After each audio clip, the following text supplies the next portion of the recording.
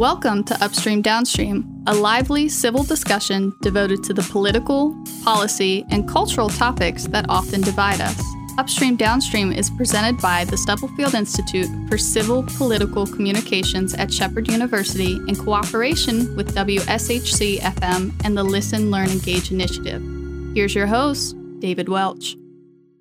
Welcome to Upstream Downstream.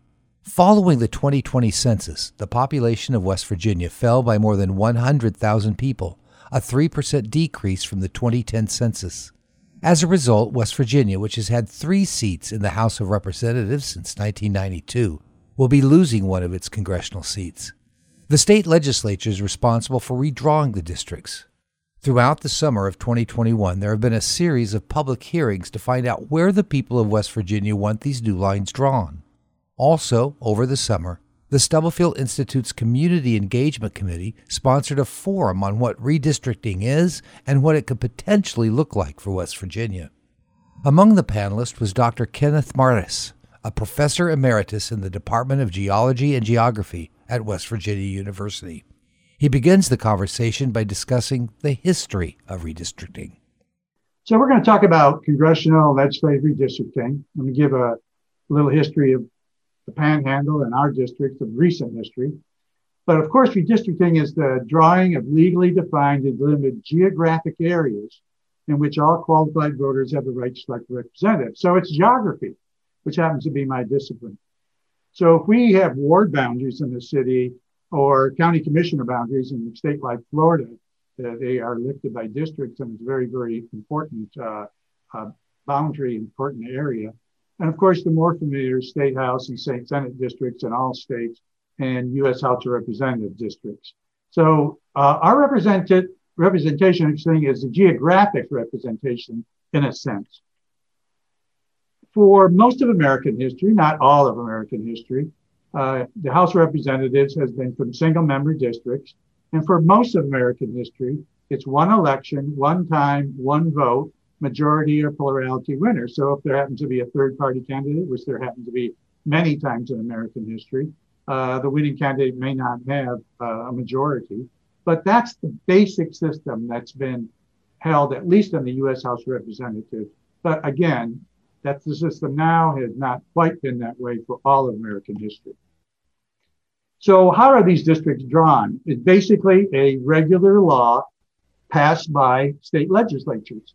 So historically, and our current press release from the members of leaders of the legislature is going to be a joint committee, but the joint committee will propose something in the state of West Virginia. It will pass the state legislature, the House of Delegates. It will go to the Senate. It will be passed the Senate and signed by the governor, just like every other law. And so that's the way districting laws have been done almost throughout American history. But in recent years, there's been a new system and a new desire, another look at democracy, and it could be called the future. That is having what is called a nonpartisan independent citizens electoral commission draw the maps. And we're going to talk about what that is and what states have done so far a little bit later. Every so often, when a state's population is shifted, it needs to redraw its districts. Dr. Martis points out how some people on both sides of the aisle can take advantage of the opportunity. And so if we have the ability in the states to draw congressional and state legislative districts, there is what I call possibilities of mischief. And this is called gerrymandering. Gerrymandering is the drawing of legislative voting district boundaries in such a way to favor a certain party or group. And I've written a journal article about the first gerrymander and how gerrymanders came about. But the term was first used in the newspaper Boston Gazette on Thursday, March 26, 1812. It's very rare in the English language where you can say this word appeared at this date and this place and time. Usually the English words go way back and we think it occurred at this particular time. So what is a gerrymander? The short story of this is that the Federalist Party had control of New England almost entirely since the beginning of the country.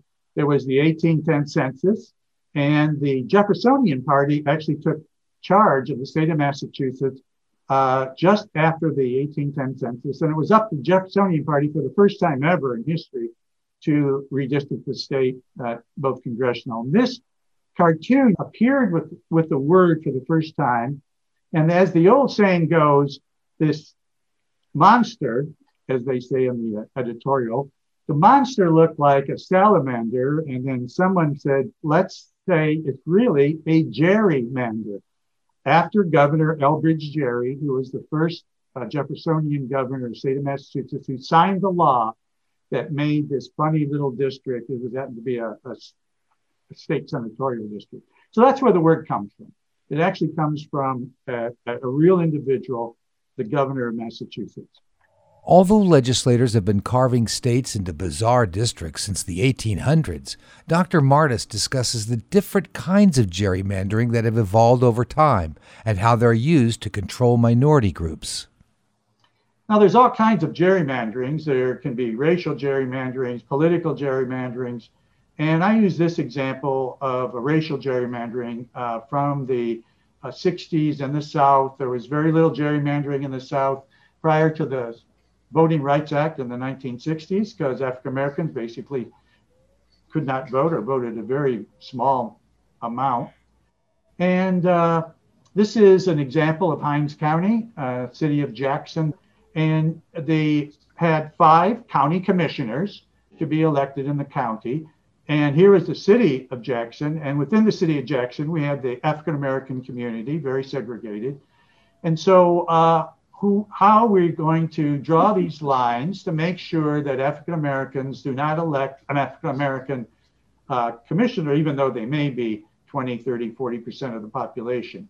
Gerrymandering, the lines that go through cutting in 5 nice slices the African American community in the city and then extending them into the rural area. So this is called a racial gerrymandering. By the way, the Supreme Court has only ruled twice on redistricting, and we're going to see the most current law that did not rule, but they have ruled that racial gerrymandering is unconstitutional, although there's plenty of litigation going on even in this last decade. And they have ruled that the other thing about redistricting, that districts must be somewhat equal in population. So those are pretty hard and fast rules that the Supreme Court has ruled on. The requirements for redistricting also include that they be compact. However, anyone looking at the districts in West Virginia can see that our 2nd congressional district stretches clear across the state. Dr. Martis continues with how this came to be when West Virginia dropped from 4 congressional districts to 3 in the early 1990s. So let's get to West Virginia. I'm going to talk about an extremely interesting thing that happened in our state. Someday I'm going to write an article about it. West Virginia congressional redistricting, and I'm going to give a background to the current 2nd congressional district. In 1990, census reduced the U.S. House delegation from West Virginia to 4 to 3. The governor, the state senate, House of Delegates, and 4 members of the House were all Democrats. So we had 4 incumbent Democrats, and we're going to have 3 districts. Something has to give. Very similar to what I'm going to talk about at the end here of what's facing this state today. And some of the older people in the audience may remember Hardy Staggers Jr., his father, a long-term West Virginia congressman. Representing down here in the southern West Virginia, Nick Joe Rahal in the 4th district. Bob Wise was a member of Congress in 1990. He is from Kanawha County. Alan Mollahan from my neighboring county of Marion County here. And here's Harley Staggers' home in Mineral County. So what happened is that the power structure in the Democratic Party got together and said, there has to be one odd man out, and we know who it is. It's going to be Harley Staggers. And so the new lines are going to be drawn. And this is what's very rare to talk about this in political geography. Intra-party gerrymander, when one party controls the entire redistricting process and purposely redraws a legislative district to eliminate one of their own party members from likely election. And one of the great examples in American history was Harley Staggers in 1992. And there's a very strong evidence that Republican Allen West in Florida was redistricted out by his own party back in 2012. So here we have the new first district, where Ellen Moynihan is in the same district with Harley Staggers. And if you remember the old map, this is mostly Moynihan's old district. So what happened to Harley Staggers' district? Well, his district was basically eliminated and divided by 3. And he was put together with Ellen Moynihan, an extremely powerful member of the House of Representatives on the Finance Committee.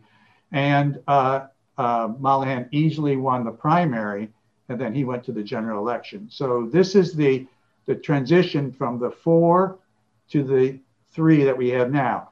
And talking about the 2nd district, which covers the Eastern Panhandle, this is why it looks so funny.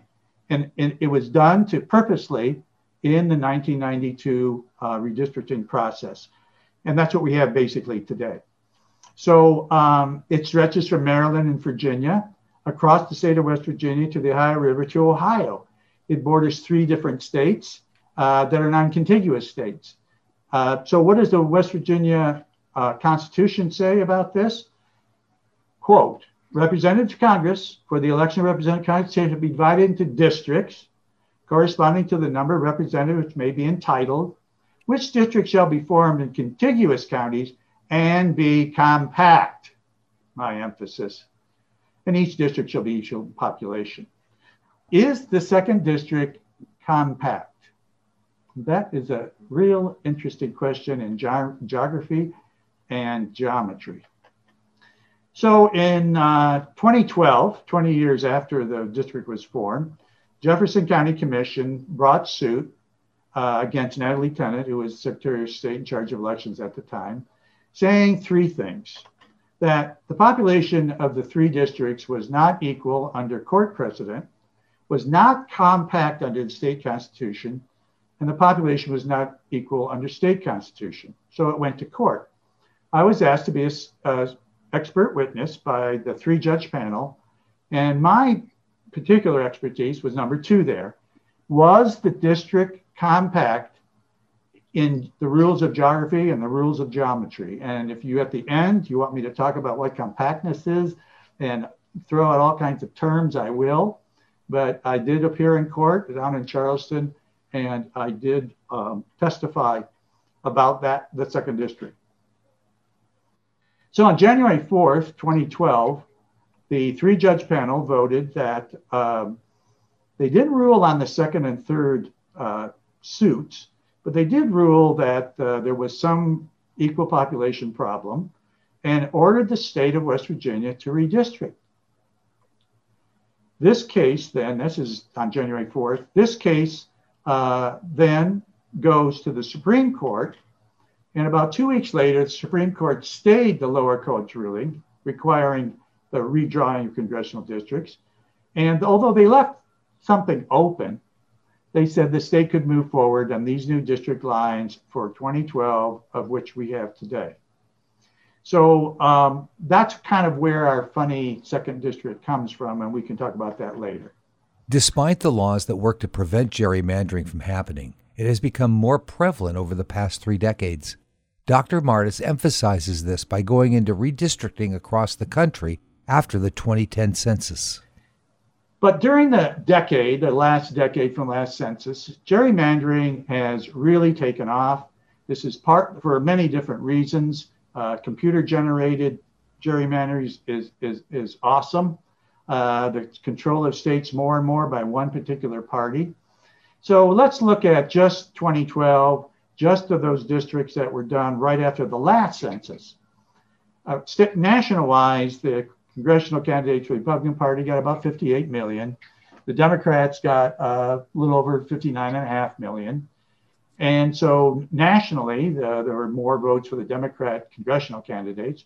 And a lot of this, we have a term called, is it geography or gerrymandering? I mean, there's the geography of voters is somewhat concentrated. You throw in gerrymandering, and it's a very complex situation.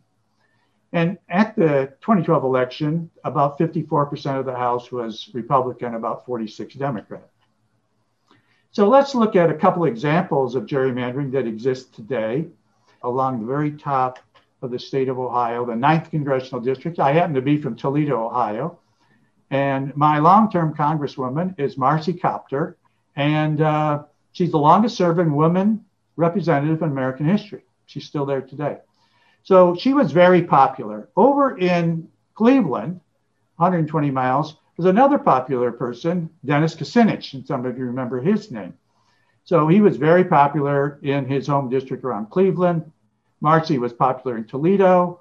They were both very influential in Congress, influential Democrats.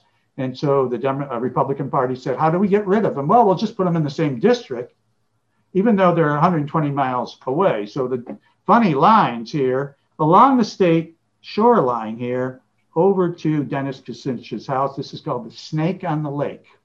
It's one way of getting rid of opponents if you have two good ones.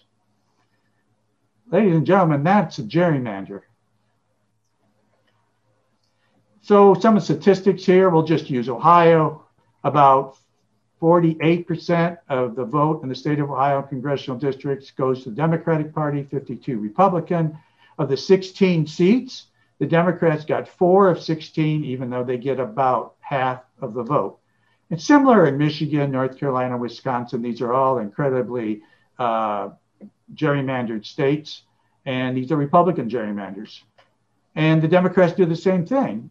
The Democrats gerrymander, the Republicans gerrymander, both parties do it. Both parties are wrong. Citizens of goodwill should say, we don't want you to do this anymore. It's undemocratic. State of Illinois is a great example. Here we had about 55% of the electorate vote Democrat. They get 12 of the 18 seats. And Maryland is the classic example. We're going to get to Governor Hogan in just a second. Maryland's a classic example. About half the Maryland vote is Democrat, and they get 7 of the 8 seats.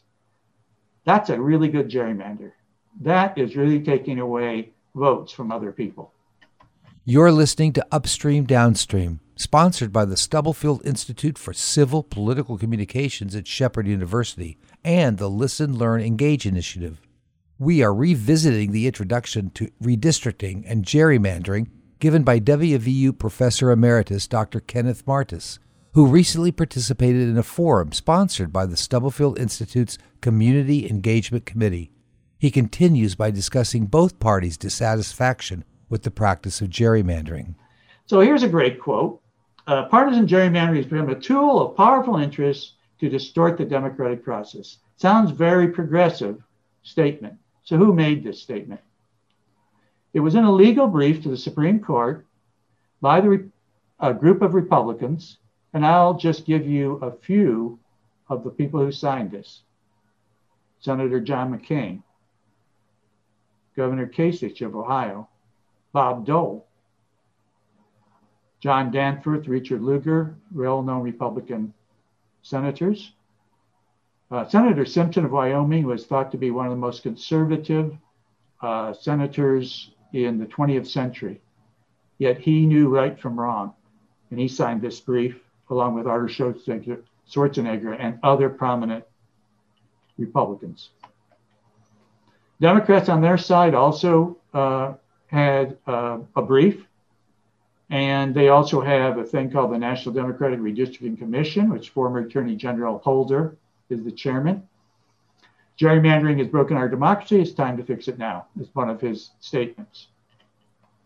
So what happened?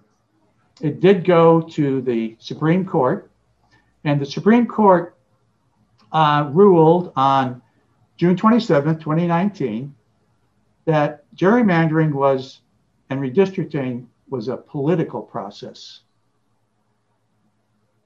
And that I'm going to read you the exact Supreme Court ruling. This is one of the darker days of my career. The voters and other plaintiffs in North Carolina and Maryland filed suits challenging their state's congressional redistricting maps as unconstitutional partisan gerrymanders. The North Carolina plaintiffs claimed the state's redistricting plan discriminated against Democrats, while the Maryland's plaintiffs claimed their state's plan discriminated against Republicans. The plaintiffs alleged violations of the First Amendment Equal Protection Clause, the 14th Amendment Election Clause. District courts in both cases ruled in favor of the plaintiffs, and the defendants appealed directly to the Supreme Court. One sentence they held partisan gerrymandering claims present political questions beyond the reach of the federal courts. So where are we now? We are with the state courts, the state legislature, and citizens. Although the issue of gerrymandering was determined to be out of the hands of the courts, Dr. Martis goes into what he described earlier in his lesson as the future. The rise of nonpartisan commissions taking the power of redistricting away from the majority party. So what's happened in the last 10 years, and actually if you go back a little bit longer, perhaps the last 20 years, the redrawing of United States congressional districts and state legislative district boundaries should be done by a nonpartisan, independent citizens commission.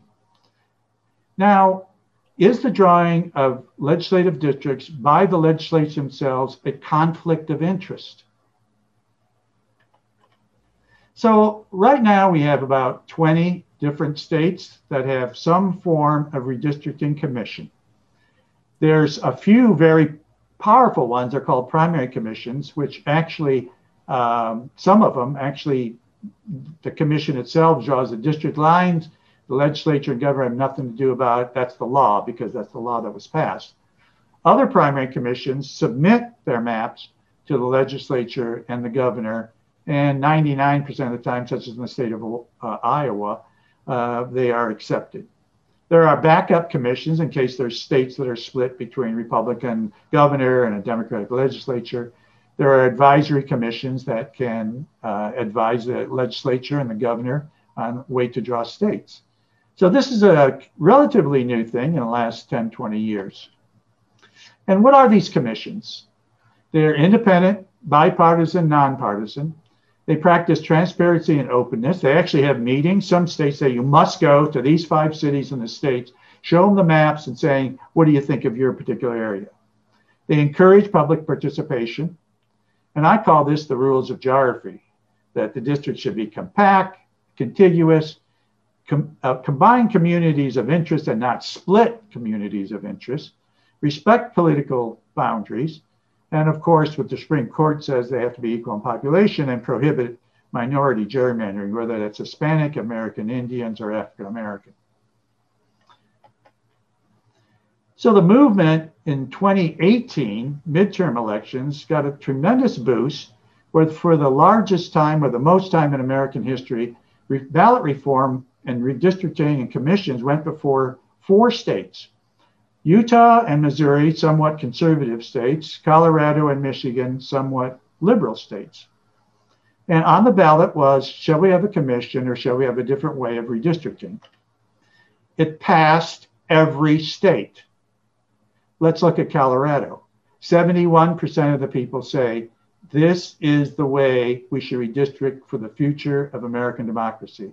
I point out that the Democratic governor at that very same election got 51% of the vote. The commission got 71% of the vote. That is, many Democrats, many Republicans, many independents says this is the right thing to do. And it was that case in most states. Utah was a little different because Mitt Romney was running. Last November, Virginia had the same on its ballot. Biden won the state by 54%. Yet 65%, well over 65%, voted to have a commission. So now we have a commission formed in Virginia, and they'll be doing the state and the congressional redistricts. So again, every time it's gone before the citizens to have a commission, the citizens in their wisdom say, yeah. While there is growing support for the use of nonpartisan commissions to control redistricting, we asked Dr. Martis what these commissions actually look like. The commissions are, again, there's 20 different ones. I've read most of the laws. There are different fine nuances of them. They can have the legislative staff and legislative services of their legislature service them. If they have a budget, they can have their own staff. Many state GIS technical centers look at geography expertise and some of the programs that we have for redistricting. HR 1, which we'll talk about in a second, talks about consulting firms and having funds for consulting firms. The participation of reform organizations and participations of citizens of all types many of those who are listening to me today. In the West Virginia legislature, we have bills introduced now to form a commission. So that has been introduced. It is there. The latest thing that's happened, extremely interesting, that Republican Governor Larry Hogan of Maryland, for I think the first time in American history, has created a commission by executive order. In other words, Governor Justice, it looks like, by legal precedent, could, by executive order, make a commission for the state of West Virginia. We have time. So anyway, Governor Hogan established a commission, very bipartisan, and that's how Maryland's going to do it, apparently. Very, very new and very different thing on the scene, literally only a few weeks ago. While some states, like Maryland, are making their own moves to prevent gerrymandering, we asked Dr. Martis if there was anything happening on the federal level.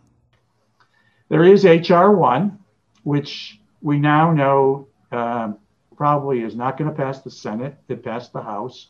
It is an omnibus bill that has a huge amount of things in it. And what I'd like to propose, now that H.R. 1, I've given this talk several times, and now I know H.R. 1's not going to make it. I propose this to the members of Congress. In H.R. 1, there's section 2401, which says there should be required congressional districting to be conducted through a plan of independent state commission. In other words, this bill doesn't say state legislature has to have a commission. It doesn't say that cities have to have ward commissions or other boundary. It just says that Congress has a right to control elections. In other words, elections are going to be in November. They're going to be on a Tuesday. They're going to have single districts. With respect to, I think it would be tremendous overreach to say that the state has to be fair. But what they're saying in H.R. 1 in this particular section is that let's have congressional districts done by a bipartisan commission. And it is, and the selection of the commission members seems to be very bipartisan. So what I propose is that you take section 2401 out of H.R. 1, you pass it in the House of Representatives, you put before the Senate, and you say, okay, this gigantic, and it's 886 pages, by the way, this gigantic bill, how about this section of the bill? How about doing it the right way, at least for congressional districts, in my opinion? So where we are today is that we have 3 incumbent Republican members of the House. We have my congressman up here, David McKinley. We have your in the Panhandle there, Alex Murphy, and Carol Miller down here in Campbell and Huntington. And we're going to have 2 districts. And the state of West Virginia is going to pit 2 incumbent Republicans against each other. And the 1992 story is going to reappear. So I can't wait to the Joint Committee, which they call it now in their press release, to draw that congressional district lines. You know, our state is going to 100 single-member districts in the House of Delegates. That did not occur before. There were multi-member districts. Redistricting this time is very important, as this is a 10-year item. It's what we do now is going to be 10 years of American democracy. Let's get it right. In a few weeks, we'll be joined by Dr. Kenneth Martis a second time to visit the new state legislative and congressional districts of West Virginia. Meanwhile, I want to thank our producer, Sarah Burke, and associate producer, Bianca Ison. On behalf of the Stubblefield Institute for Civil Political Communications at Shepherd University and the Listen, Learn, Engage Initiative, I'm David Welch. Thank you for joining us for this edition of Upstream Downstream, presented by the Stubblefield Institute for Civil Political Communications at Shepherd University. To learn more about the Stubblefield Institute, other programs such as the Listen, Learn, Engage Initiative or the American Conversation Series, or to become a friend of the Institute, please go online to stubblefieldinstitute.org.